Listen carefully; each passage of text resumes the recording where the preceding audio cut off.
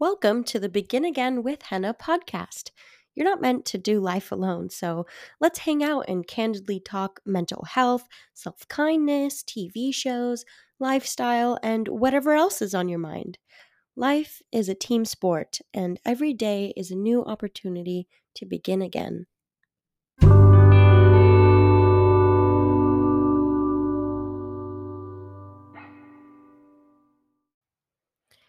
Hey guys, what's up? Welcome to episode 3. We made it. I'm so proud of myself for this consistency, even though I'm bringing this out to you a day late because I was dilly dallying, but we're still doing the dang thing. So, thank you so much for being here. If you're a returning listener, I appreciate you. I'm grateful for you, and I'm so excited to keep building this community.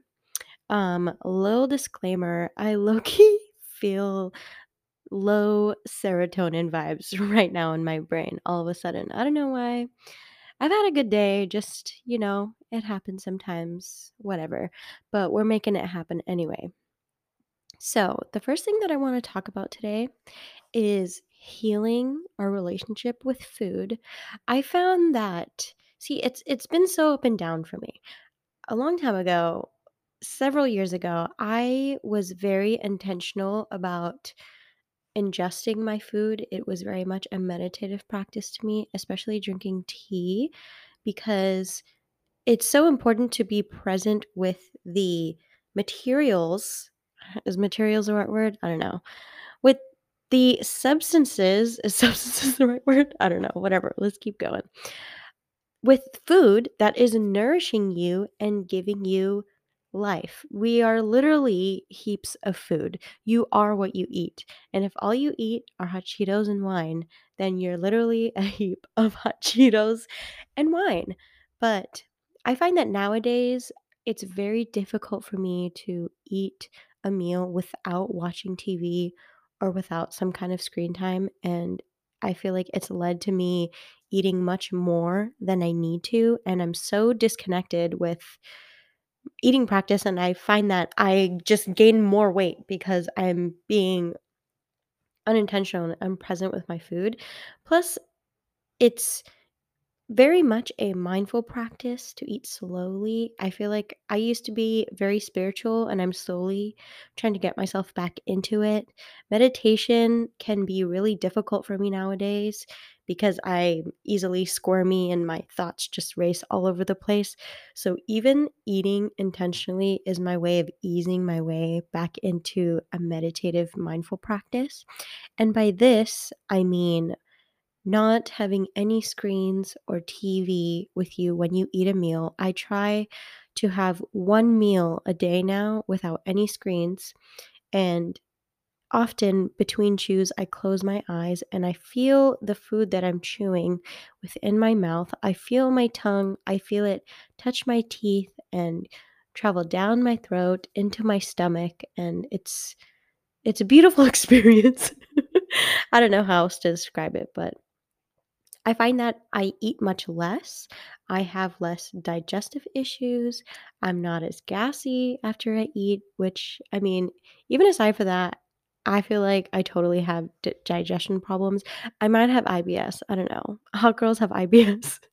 But I think it's just because I need more fiber and I need to drink more water and general physical health things. But anyway, but quite honestly, the past few days, I just have not been following my one meal a day mindfulness rule because I've just been like, whatever, I'm just so caught up in trying to do all my homework or work like while I'm eating. But I'm going to do my best to start it again. So we're in it together. We can do it together. Now, the next thing that I want to talk about is comparing ourselves to others. This is such a relative phenomenon because let me give you a strong example. Okay. When I was 17 years old, I mentioned this before, but I had a very bad mental health episode where I was hospitalized and I lived in a residential home for about 1.5 months. And For those of you that don't know, residential home is basically rehab for individuals that are mentally ill. There can be people there that struggle with substance abuse, but the focus is treating mental illness. Also, the center that I stayed at was actually focused on eating disorder recovery, but there was like two sections of the home where one wing was completely dedicated to eating disorders and the other wing was dedicated to everybody else, like mental illness and substance abuse, but again, it was mostly just treating mental illness. It's so funny because when I lived there, I'm you lived in such a bubble. You're not allowed to have a phone, you're not allowed to really contact the outside world except through letters. Everything is taken away from you. You have to earn everything. Even my makeup I had to earn, which honestly I thought was really messed up. And it like depends on your therapist. Like everyone is assigned a therapist. And I remember one of my friends, her therapist was just like, no, whatever, you can have your makeup. Like your therapist basically makes all of your decisions for you. And you have to move up. I forget what they're called, but you basically had to finish a certain amount of treatment goals in order to earn the next level of freedom within the home. But anyway, my point is that I remember when I was there, I almost felt like I wasn't crazy enough to be there or mentally ill enough to be there because, again, all of my peers, we all struggle with mental illness. And every single person there had their moment where they had a complete breakdown, but it was handled professionally by counselors around us. Sometimes we'd have to leave the building just so that counselors could help whoever was struggling with their breakdown at the time. And I remember talking to one of the counselors about this where I was like, I honestly feel like I don't belong here because I mean, people were really struggling. They were really, really struggling. I feel like nobody talks about the realities of mental illness and how intense it really can get for some people because it's not pretty. It's not pretty at all. It is very sad. And for a lot of people, it is debilitating for most of their lives. And nobody wants to talk about it. They're really shoved into a corner. But yeah, so I felt like I didn't really fit in, even though I was there because I was mentally ill myself. But I remember another girl also sharing this with the same counselor that I shared my feelings with. And he was like, that's so interesting because another girl shared that with me too. And I was like, really? And it just goes to show like comparing yourself to others, it's all relative. Because now that I'm out of that place, it's like my peers now within the society and environment that I am within now, that's not the norm. So that's not what I strive to practice because it's just not the norm. But then again, because it's all relative, who cares? Just do what you want as long as you aren't hurting anybody and you're happy and you're taking care of yourself and you have purpose and meaning in your life with whatever you're doing, or even if you're just doing nothing and going with the flow, just do you. Nobody cares. There will always be haters online. A lot of people are just negative to be negative. Everybody has their own stuff going on. And if people have anything mean or bad to say about you, it really has nothing to do with you at all and has everything to do with them. Like, for example, if someone were to call you ugly, it again has nothing to do with you because that's completely based on their own perception of what beauty means to them. And that's usually based by societal standards and what everybody says, quote unquote, is beautiful. And that literally is different around the world. In some cultures, beauty is being super stick skinny. In other cultures, being beautiful is being bigger, and overweight, or having a lot of meat on your bones. And in other cultures, beauty is having fair skin or dark skin. And it's just, there's no winning. There's no winning. It doesn't even matter. At that point, it's like, even if you do listen to what everybody is telling you to do and what to change just to fit their own narrative of what it means to be happy and successful and thriving, or just their own nitpicky opinions of what you should be doing so that they can feel more comfortable with themselves, or just their own projection of the insecurity that they have in their hearts. Like, oh my god, I'm totally just lost my train of thought. But whatever. I think you guys understand what I'm trying to say. It's all relative, and you are the only person that gets to decide who you are. Nobody gets to say that for you. If people say otherwise, it's just it's just a point of view. Their opinion is does not even matter, because the only opinion that should really matter in your life is your own.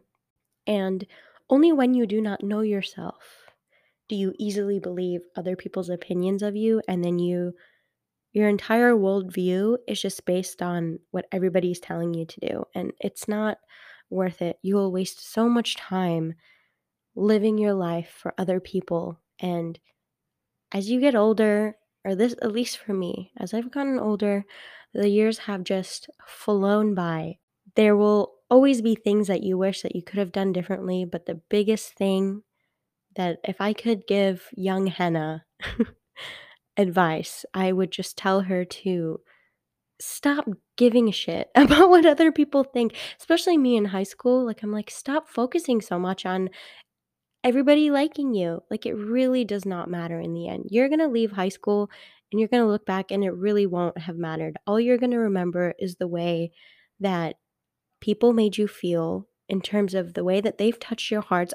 Really, the main thing that I remember from high school, the most meaningful things I remember from high school, are my peers who were kind to me, who reached out to me, who I laughed with, who I shared joyous moments with. And there's a lot of those moments that I didn't get to create because I was so afraid of what people would think of me, because I just wanted to fit in. I mean, this is typical adolescent thinking. But still, I really didn't even have anybody in my life to tell me that at the time.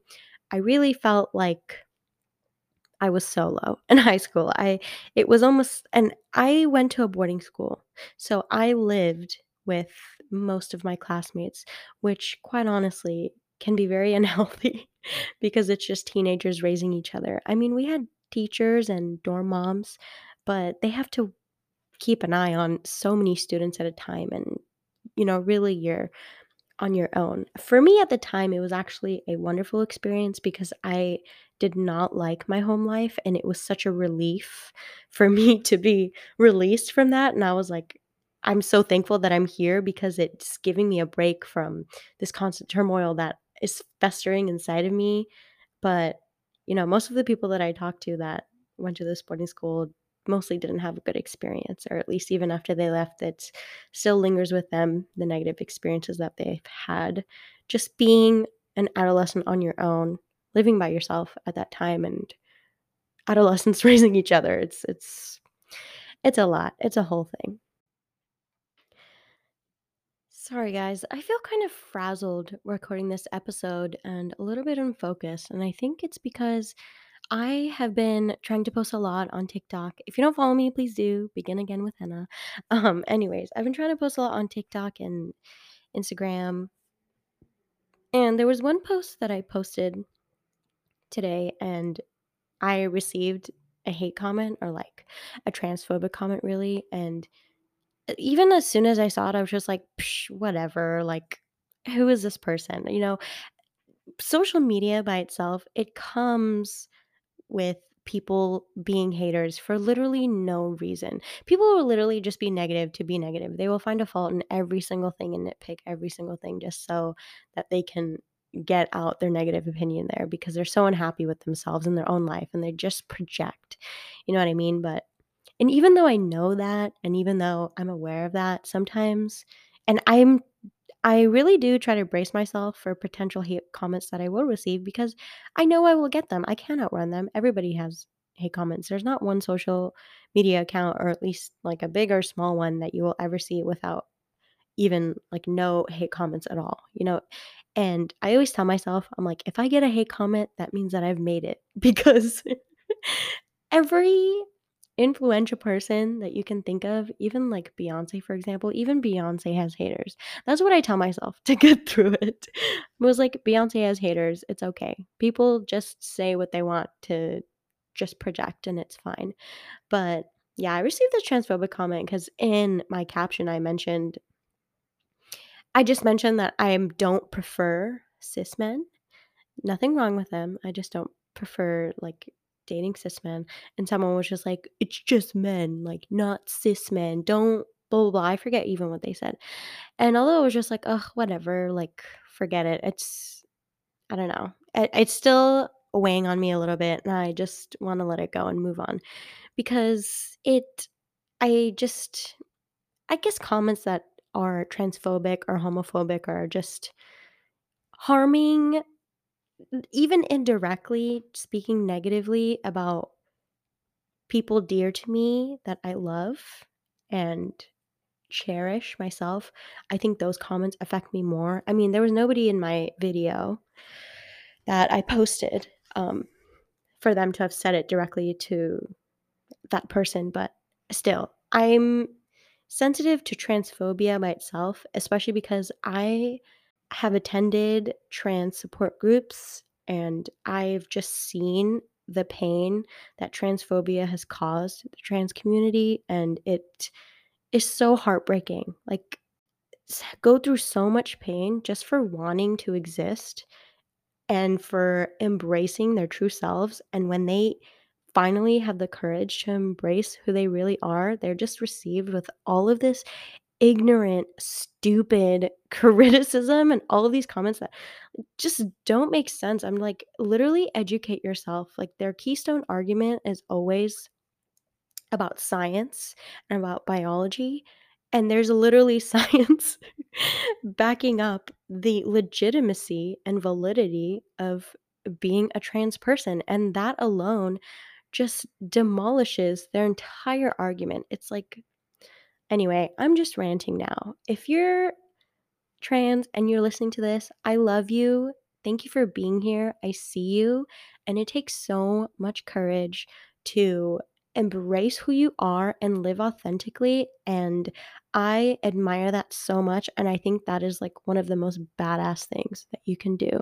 Even in general, embracing who you are, doing whatever you want, not giving NF, I'm trying not to cuss on this podcast, not giving an F about what others think so you can do you and live a life that you will cherish and not regret is just the best thing that you can do.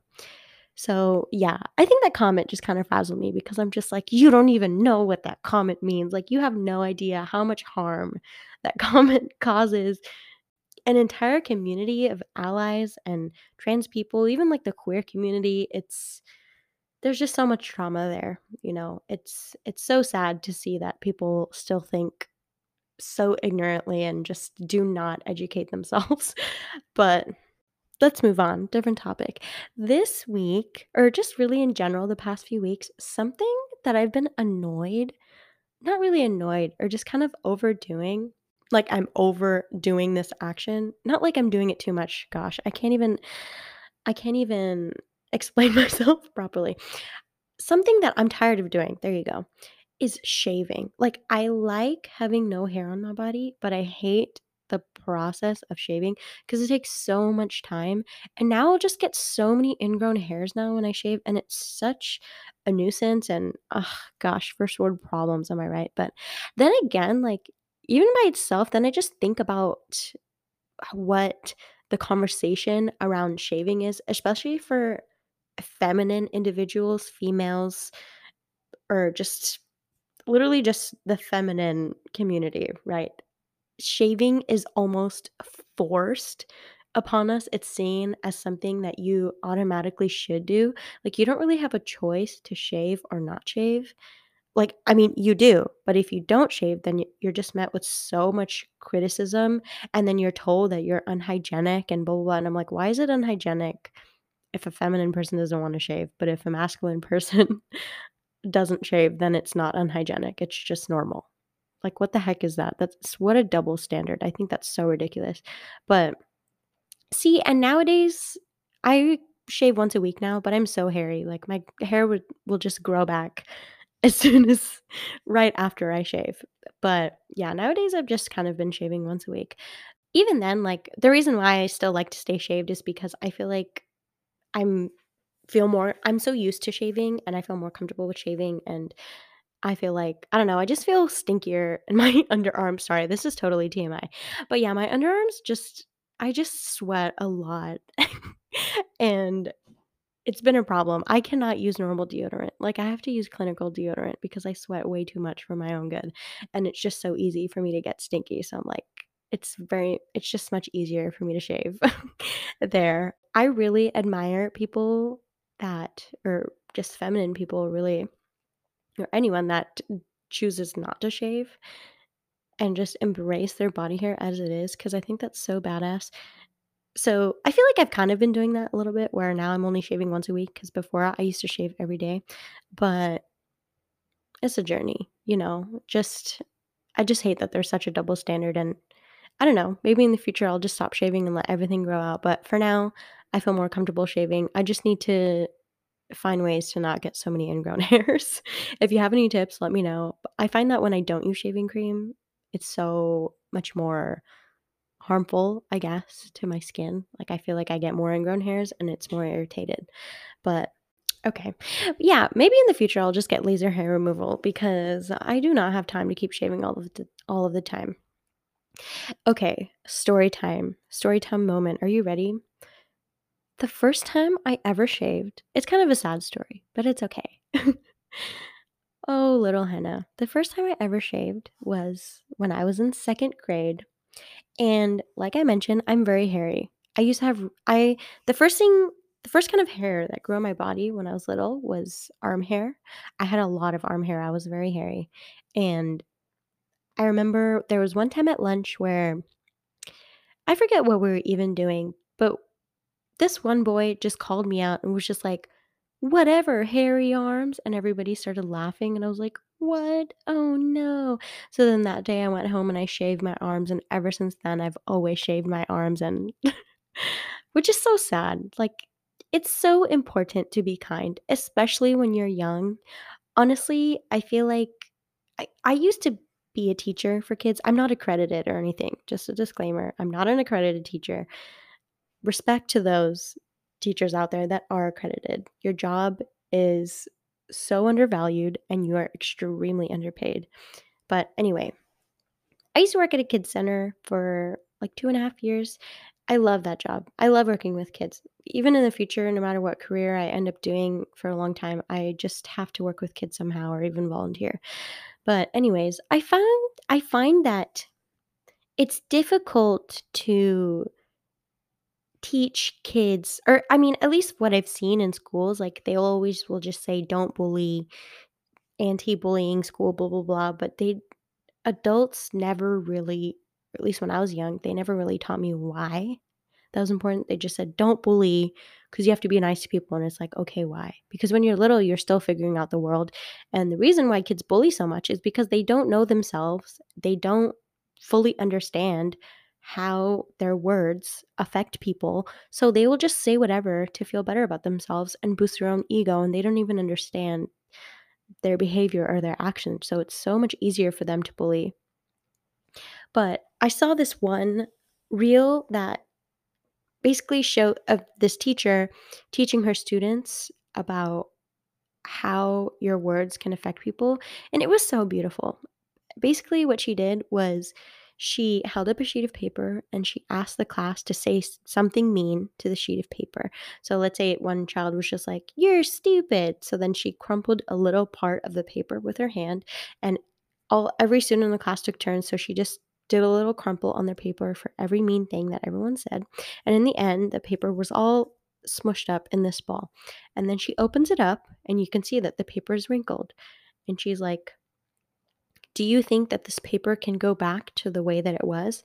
And the class said no. And she said, "Exactly. Just like this piece of paper, your words affect people and it stays with people for the rest of their life. And that's why it's important to be kind because you just never know what someone is going through." And I felt like that was such a beautiful way to teach children to be kind. I wish I had that lesson when I was little. I mean, thankfully, I wasn't too mean as a kid. I'm sure I had my mean girl moments. Definitely in high school, I had my mean girl moments from me being a little insecure teenager and loving the movie Mean Girls way too much and me wanting to be like the plastics, LOL. My gosh, how cringy. But I wish that we had that lesson when I was little, but I love how the ways that we teach children to be kind are evolving. I think there's still a lot of work that needs to be done. Yeah, it's so important to explain to children why they should practice certain behavior because even when I was being raised, like a lot of adults would just tell me what to do, and sometimes I wouldn't want to follow it or I would, but it didn't stick with me. Even if it was positive behavior, it will not stay with the child unless they truly understand. Like, even if, for example, you're telling them, like, no, you shouldn't play in the sand right now because you're about, you're eating your sandwich, so don't go play in the sandbox. It's like, well, why? And if you just say, because I say so, then and even if they listen to you, they won't fully understand why that is the case. But if you tell them, like, no, the reason why you shouldn't play in the sandbox right now is because the sand will get all over your food and your hands are dirty and your hands will transfer germs to your sandwich and then you are going to eat those germs and then you can fall sick and get a tummy ache and blah, blah, blah. You can just you can explain it to them. You can speak to them like little adults and they will understand. And I've seen the way how children have grown just by being communicated to effectively. Especially, like, I've seen this with my professor. Shout out to you if you're listening to this. She listens to my podcast, and I love her so much. She's so cool. I won't drop a name just because I wanna be respectful and keep this anonymous, but basically, I've been around for the birth of her 2 children, and I've seen the way she's raised her kids because I've been her babysitter. But the way she explains to her kids how to express their emotions and the importance of verbalizing their emotions and explaining to them why certain positive behavior is important and how it will impact them and their lives. I've just seen, especially her oldest daughter, she's grown up. She's only 3, and she is so emotionally intelligent for her age, and she just has such profound diction that I'm sure I didn't have at that age. Like, she's able to explain her emotions to me so clearly in ways that I can understand, and she speaks to me like a full conversation. It honestly blows my mind. It just shows the effect of intentional parenting. It's just so important. It's so important. And that's also why I definitely wanna work with kids when I pursue my full-time career, whatever it is. I still don't know, I'm teetering. I don't know, that's for another episode, another time we can talk about. But it's because it all starts when you're a child. Especially, like, I'm a psychology major, this is the main thing that we learn, right? Everything that you are grappling with as an adult, or most of the things, were established when you were 0 to 5 years old. You know, those are the prime years of your life. And it is so important to speak to your child intentionally and kindly and teach them ways to speak intentionally and kindly and why it's important to share and be kind to other people because it will stay with them. It will stay with them. They will remember what they remember when they grow up is the way that you've made them feel and the way that you've guided them through life. I've also seen a lot of parents, whether it's online or through my friends or family or something, like use the narrative that, or like they'll say, well, the world is tough. So I'm preparing them for the world by being tough on them, AKA just being emotionally, verbally, or even physically abusive. And it's like, if the world is so tough, then why are you being their first bully? Like, then you should be their safe place. It's like, yes, the world is tough. Life is hard. Death is easy. Life is hard. Life is so much harder. So it's like, why do you want to be their first bully? Why are you giving them just another reason to feel bad about their existence? I mean, it all starts there. If you have a positive relationship, with your parents when you're young, or even just a family member or some kind of figure that will be consistently in your life, some adult figure that will it will just really determine so many things about a child's future success and the relationships that they choose, the kind of career path that they choose, or even the way that they speak to themselves. I mean, most of the self talk that you have now is influenced by the way that adults spoke to you as a child. So if you heard a lot of negative things about you when you were young, for example, if your family or your parents always told you that you didn't look good enough or you were too fat or that man, I can't say some of the things that were told to me when I was young because I'm not trying to be disrespectful or overshare here. I mean, I do overshare, but I'm trying to be intentional about the things that I overshare. But basically, if you're told these things when you're little, you will grow up and continue to believe those things, especially because they are the first thoughts that you were taught, you know. And if you're always told that you were stupid, then you will grow up always believing that you're stupid. And it's definitely possible for you to outgrow that and leave behind that way of thinking, but it is so much harder. And it literally explains minority groups and even just women and the way that people behave among society. Like there's a there's a word for it. I forget. You know what? Let me just Google it really fast. Hold on. Oh my gosh, you guys, it's taking me way too long to try to find it. I literally opened my old psychology lecture slides from a previous course that I took just to try to find this term, but I forget it. If I find it, I'll bring it up later in a different episode. But basically, it's this generational trauma that's carried, right? Especially among minority groups. For example, like women. I'm just going to make up a scenario here, right? If you're told from the time that you're young that you are less than men, you are not as competent as men, you will never achieve as much as a man, you are not destined to do anything that a man can do because you just can't do it. And if you are taught this from a young age and you grow up and whether it's consciously or subconsciously, you will internalize this belief and it will affect the decisions that you make about your future. And there will be a lot of opportunities that you will turn down just because you believe that you can't do it because you were taught that you couldn't do it. And I'm not just talking about women, I'm talking about like any minority group or just any individual, really.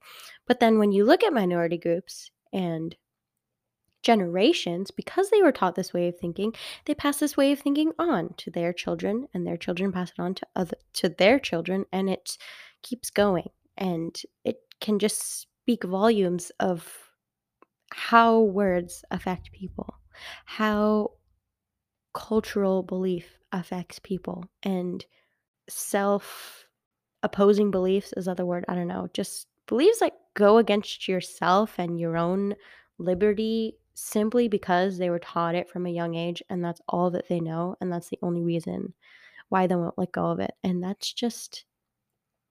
is just not what life is about, or at least to me, at least with my personal experiences of people within my life and them holding on to those notions because I see how much it has disadvantaged them and how many relationships they have failed to maintain simply because of outdated way of thinking that they refuse to let go of because they're afraid of what other people will think of them, and they will take that to their grave. You cannot change people.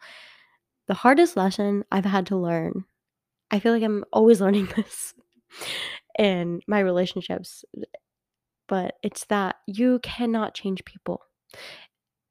Even in romantic relationships or parental relationships, no matter how many things you do right, you may do everything right on your end and you may put 102% of effort on your end, but that will never be enough if the person within that relationship does not want to reciprocate and they don't wanna change, like, all of the effort that you put in, it's not gonna change people. If they don't want to do it, they won't. If they wanted to, they would. And sometimes, very sadly, people hold on to beliefs that don't serve them and don't serve their relationships simply because of fear of what other people may think, and they just care about looking good. And it's very sad because then it ruins the only real relationships that they have. And it is truly their loss if you have put in everything that you could in a relationship and they choose not to reciprocate back. And again, I'm not just talking about romantic relationships, I'm even talking about parental relationships with friends, anybody. It's just you cannot change people. You can't. You should never have to beg for anyone to stay in your life or to value you because you are just too hot for that shit. Okay. There is so many people out there. And again, I'm talking about relationships, friends, anyone, family, chosen family that will just yearn to love you and cherish you as you are. You just have to reach out and find them. And quite honestly, when you focus on yourself and your own healing, they will come to you when you least expect it. I have always found that the best relationships in my life have always come to me when I weren't looking for them, but I was making an intentional effort to work on myself because if you want people to compliment you, compliment yourself first. If you want people to shower you with gifts, shower yourself with gifts first. Feed your love languages first because only then will you learn who you are. Only then will you take steps in intentional healing for you to be able to easily filter out people that are not worth your time, and that's on period. Gosh, I've started saying that and I feel like maybe I'm too old to say that. I don't know. I'm 24, you guys. Am I too old to say that? Whatever. That's on period. I'm just saying it anyway. Oh gosh. Anyway, I'm totally going off tangent from my script here, but whatevs. I think what I'm saying is still valuable. And a lot of what I'm saying is just me saying this to myself, right? I feel like all of the lessons and wisdom I drop in these episodes are things that I am constantly learning because healing is not linear. And even at times when I have felt like I have done all of the work that I could do on myself and I feel so happy and fulfilled in my life and like I'm on a path towards consistent upwards growth. I things will happen in my life that will just show me otherwise and show me that healing just isn't linear. But then again, I feel like I'm in a place in my life now where I have found how important self-acceptance is no matter where you are. Like, I think past Henna was just reading so many self-help books, and sometimes even that is not good. Too much positivity is not a good thing. At a certain point, it becomes toxic because then you just tell your brain that there's something wrong with you if you're constantly trying to work on yourself. And it's okay to just let yourself heal and do nothing. It is so productive just to do nothing. And the reason why at the time it was so hard for me to do that was because I was doing this leadership program that was quite honestly very toxic. I think I've mentioned this before, but they were very much all about hustle culture, but in ways where they would be like, no, sleep is just a conversation. You don't need to sleep. Like, if you sleep, you're just wasting your life and you're not doing things to move forward in your goals and blah, blah, blah. And I just think that's such a horrible way of thinking. Like, then you just build this foundation on a paper ladder that is waiting to crumble. I have found with my own goal setting and other people, if you just try to jump into something right away, all at once, even if you're just like, tomorrow I'm going to start my fitness journey and it's going to start with me going to the gym every single day or like going to the gym 5 times a week, like now, like I'm going to start it now. And people may do it. They may start and they may do it for like 2 months. Some people can keep it going and it's fine for them, but most people, they will stop even after the first week or after 2 months or 5 months completely and just not go for 6 more months because they didn't pace themselves. Pacing yourself is so important. The best thing you can do for yourself is to move slowly because when you move slowly, you embrace every step of the way, and those steps become solid ground for you to step on to completely move forward. And that's why it's so much more productive to move slowly because if you move fast, like you're going to end up right back where you started at a certain point because you didn't take time to appreciate every single step and understand the importance of every step and being intentional with every step.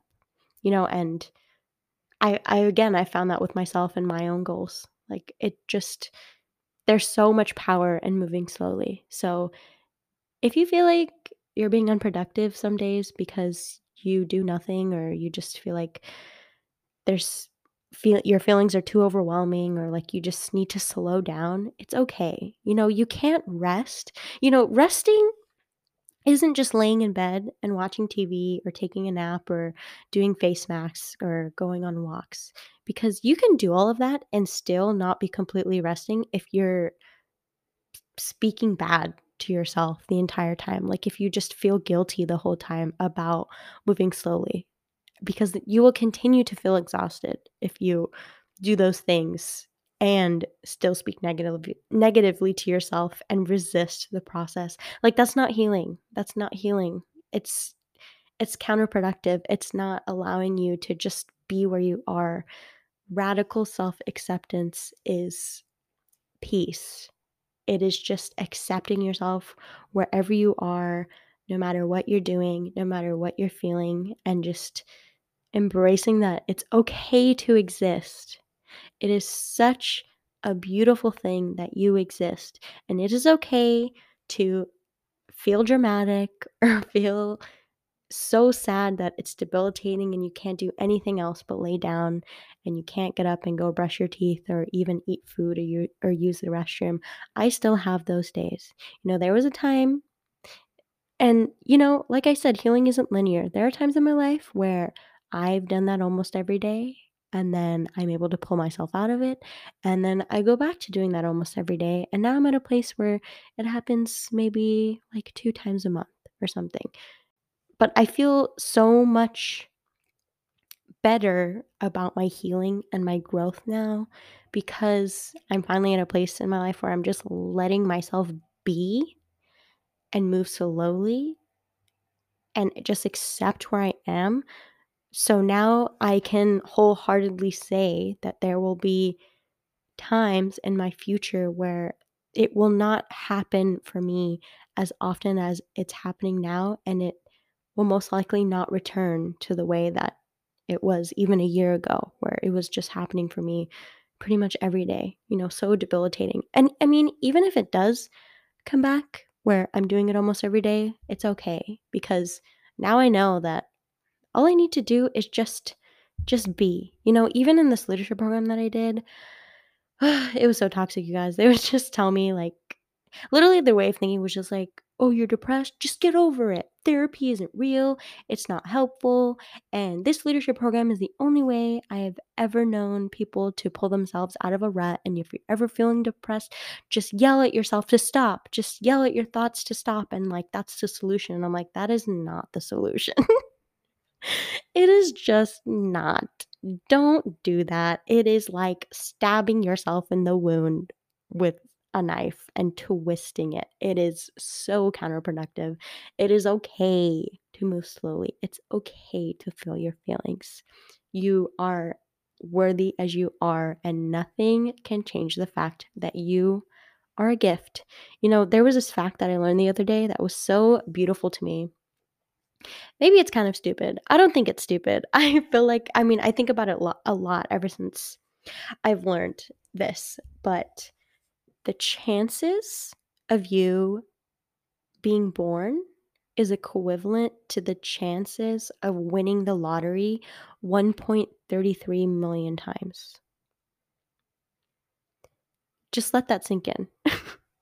1.33 million times, let alone winning the lottery once is what, like 2% of people do? I don't know the actual statistic. Don't quote me on that. Don't come for me if that's not actually it, but it is extremely rare to win the lottery, let alone winning it 1.33 million times.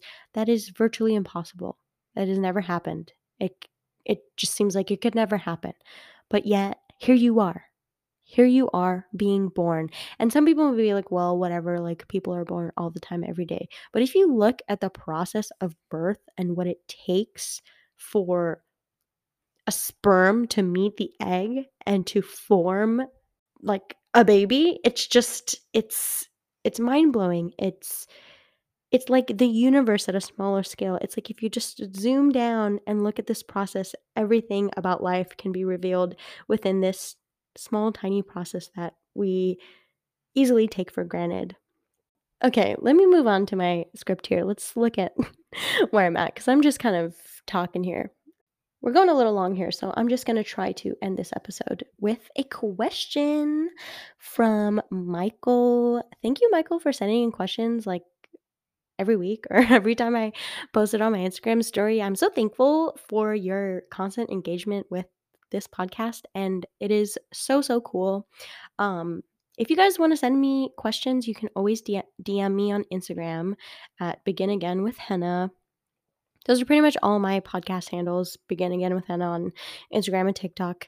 You can always DM me, and occasionally I will post on my story little, what's it called, like the little question sticker things to send me a question. So please do. I love to hear from you. Let's have a conversation. It would be so cool. Okay, anyway, he asks, what are some good study techniques and how do you stay focused while studying? Okay, so for a long time, I was such a stan for the Pomodoro technique. And for those of you that don't know what the Pomodoro technique, it's basically intentional studying with breaks. So the most popular Pomodoro format is studying for 25 minutes straight and taking a 5-minute break. But that personally doesn't work for me. Like, I mean, I used to do the Pomodoro technique religiously, but then I found that I would just end up studying through the breaks anyway. But now I do the Pomodoro technique if I'm studying with friends or if I just really don't want to study at all and I need to get myself to do it, and then I'll do the Pomodoro technique because I'm just like, well, then it's okay because I'm creating breaks for myself anyway. What I usually do is I like to study for 45 minutes on and then 15 minutes break. There are so many videos on YouTube of timers, Pomodoro timers, or people doing the Pomodoro technique where you can study with them. I did study with me videos for such a long time too. I felt more motivated studying with someone else, even if it was through a screen, because I felt less alone and like we were doing it together. I used to listen to study lo-fi music, but it just puts me to sleep. Like it's harder for me to focus, quite honestly, with lo-fi study music. In my last episode, I shared study techniques or study tips, and I mentioned that in my psychology of memory class, I learned that the best way to retain information is to study without music, but that doesn't apply to all subjects. But like for sure, if you're trying to read something like an article or a textbook, then music can be really counterproductive because it can be more distracting. Like it's just extra stimulus for your mind to even even if it's just a little bit, like your mind is still focusing on that a little bit and it diverts your full attention from the material that you're actually learning. But if I do put music on, I always put on lo-fi house music, like upbeat music, because then I feel like such a badass when I study with house music. It gives me so much energy. It kind of feels like coffee for my brain while I'm studying, and it gives me more mental stamina. So I really recommend lo-fi house music. Something else is that when you or at least every day, I try to set a clear outline of which specific tasks I want to get done for that day. Often I can't complete every single thing, but if I can do most of them, or at least just some of them, then I'm satisfied.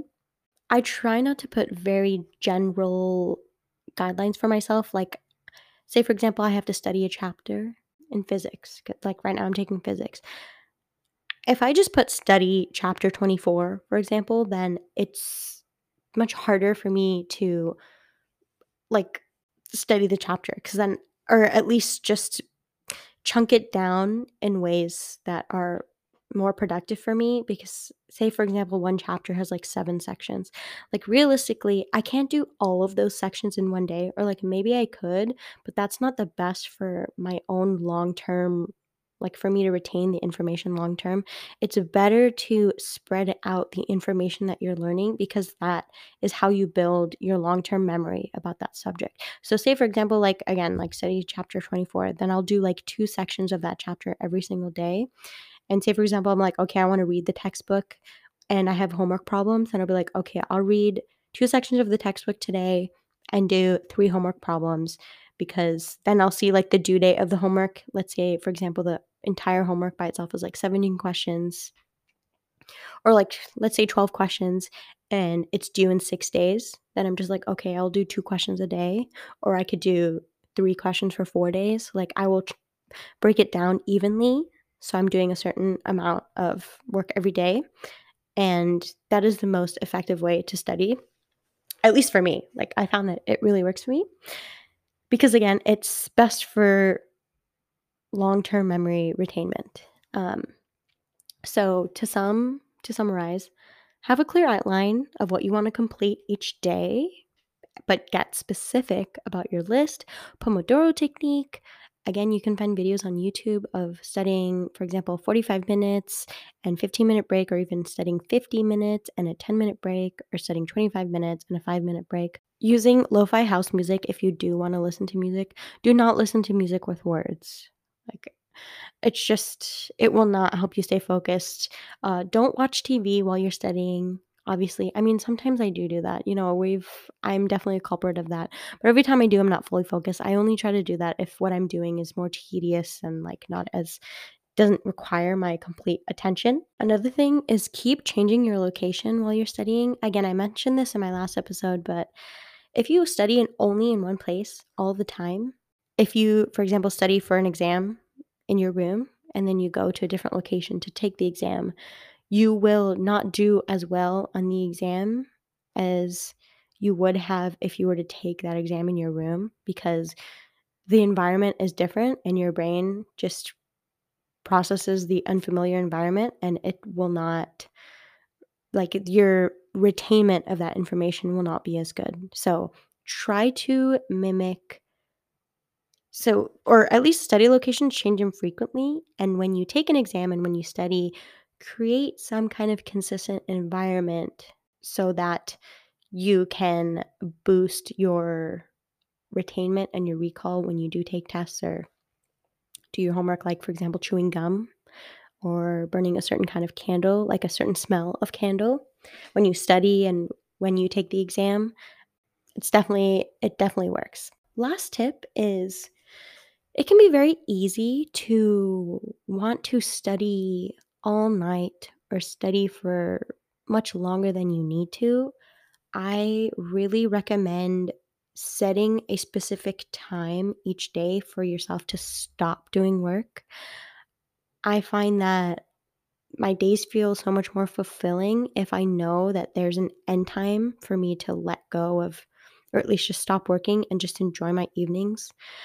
Like sometimes, usually for me, I try to tell myself, like, okay, stop doing any kind of work or studying at 8:30 p.m.